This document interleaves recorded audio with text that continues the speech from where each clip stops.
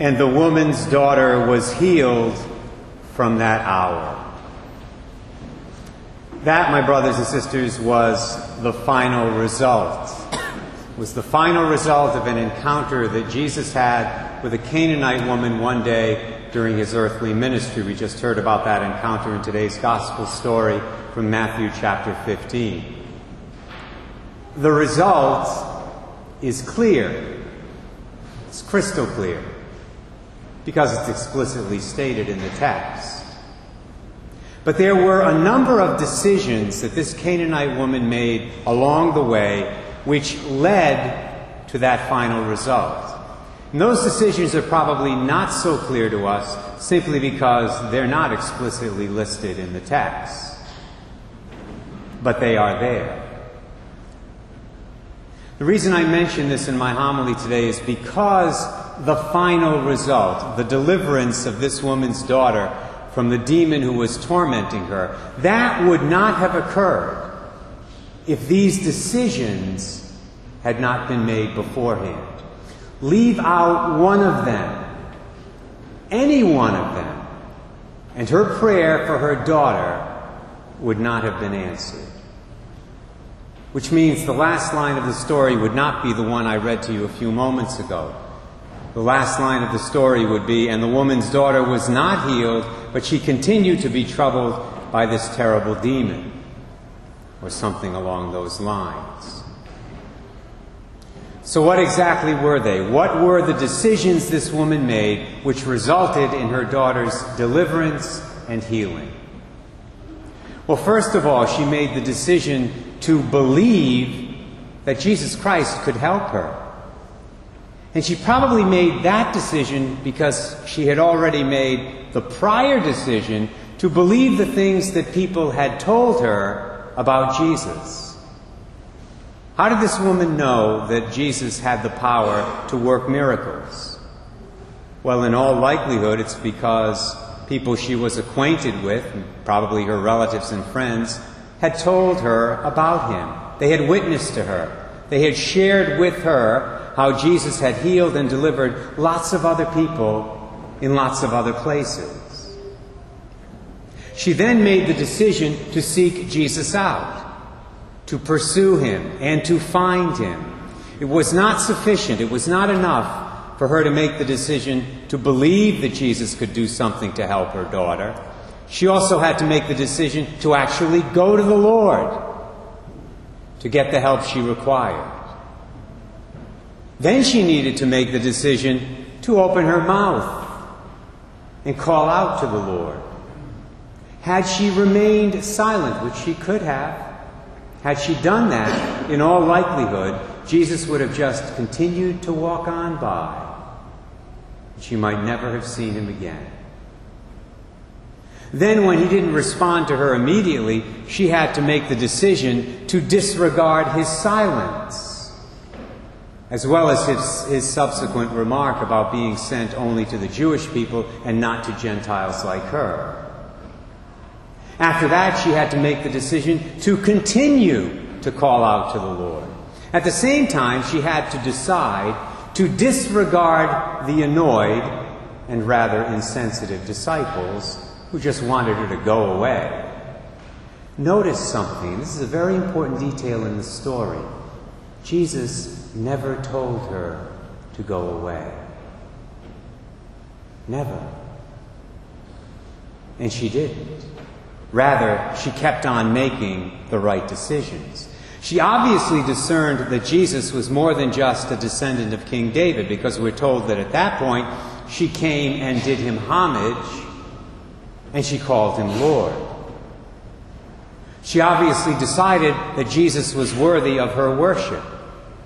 But even at that point in the encounter, she was tested when Jesus responded to her homage with his famous remark, "It is not right to take the food of the children and throw it to the dogs." Some scripture scholars insist that Jesus made this particular remark to the woman in a very light-hearted way and with a smile on his face, with the intention of bringing her to a deeper level of faith. That explanation actually does make a lot of sense, especially since the Greek word for dogs that's used here means pet dogs, not wild street dogs. And it was the wild street dogs that were looked upon with disdain in ancient Israel. But even so, my brothers and sisters, there are times, and we all know this by experience, when you can say things like this to another person in a lighthearted way, and the person will still get offended. They'll still get upset. Just because you make a remark in a lighthearted way does not mean that remark will be received in a lighthearted way. This means that the Canaanite woman had to decide at that precise moment to disregard any negative emotion she might have been feeling toward Jesus or any negative thoughts she might have been having about him. She had to put those words out of her mind. She had to banish those thoughts from her mind and heart. She had to humble herself then and not give up and express her faith one more time in the cleverest way she could. Yes, Lord, but even the dogs eat the scraps that fall from the table of their masters. And then, finally, the Lord answered her prayer and said yes to her request. Now, I'm not sure if you were keeping track, but the fact of the matter is I just shared with you about a dozen decisions that this woman made, which were absolutely necessary for her to make in order to get her daughter healed. Leave out one, and it doesn't happen. The application of all this to us should be obvious. When God does not do what we think he should do, in the precise way and at the precise time we think he should do it, when God does not answer our prayers with an immediate yes, when things continue to go wrong in our lives, even when we're praying really hard and trying to do everything right, when those kinds of things happen, it's very easy to throw in the towel, so to speak, and give up. At those moments, my brothers and sisters, and they happen to all of us, it would be good for us to remember this Canaanite woman and to imitate her decisions. Her decision to believe that Jesus could help her. Her decision to believe the incredible things that others had told her about our Lord. Her decision to seek Jesus out, to pursue him. Her decision to call out to Jesus, even though initially all she experienced was silence. Her decision to continue calling out to the Lord. Her decision to disregard the discouraging voices of some of the people around her, specifically the apostles who should have been encouraging her.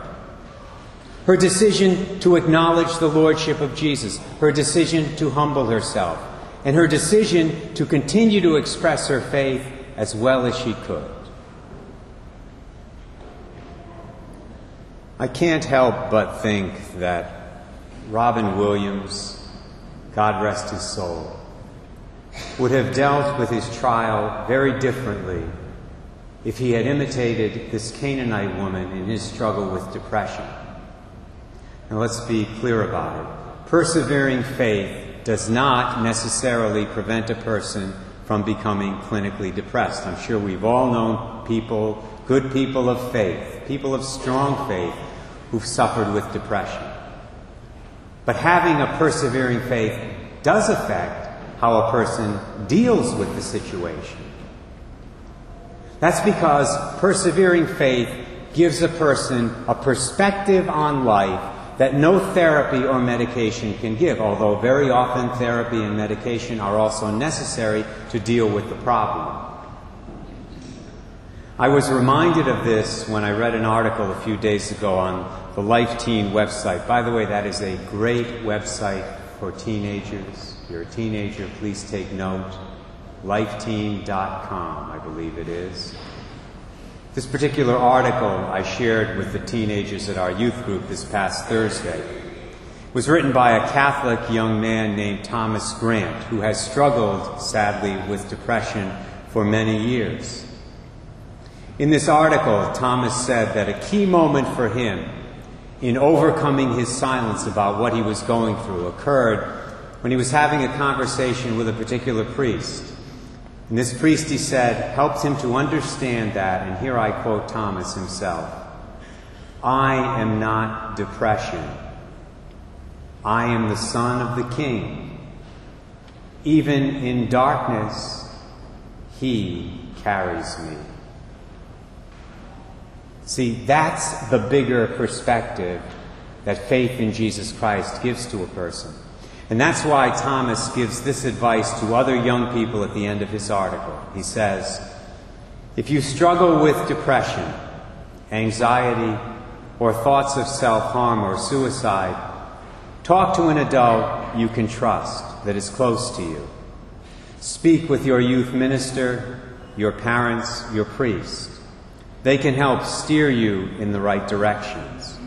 It may involve counseling, and that's okay. It may involve some lifestyle changes, and that's okay.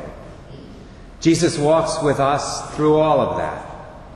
Even in our darkest moments, Christ is there, calling us out of silence and into life. You deserve that. Never let anyone tell you any differently. You were made for life.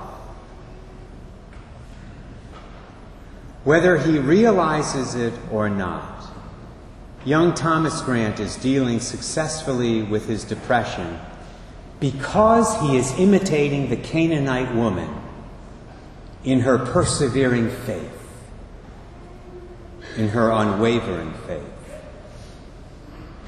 May Almighty God help all of us to do the same thing and follow the example of this great woman, even if we are blessed to be perfectly healthy at the present time.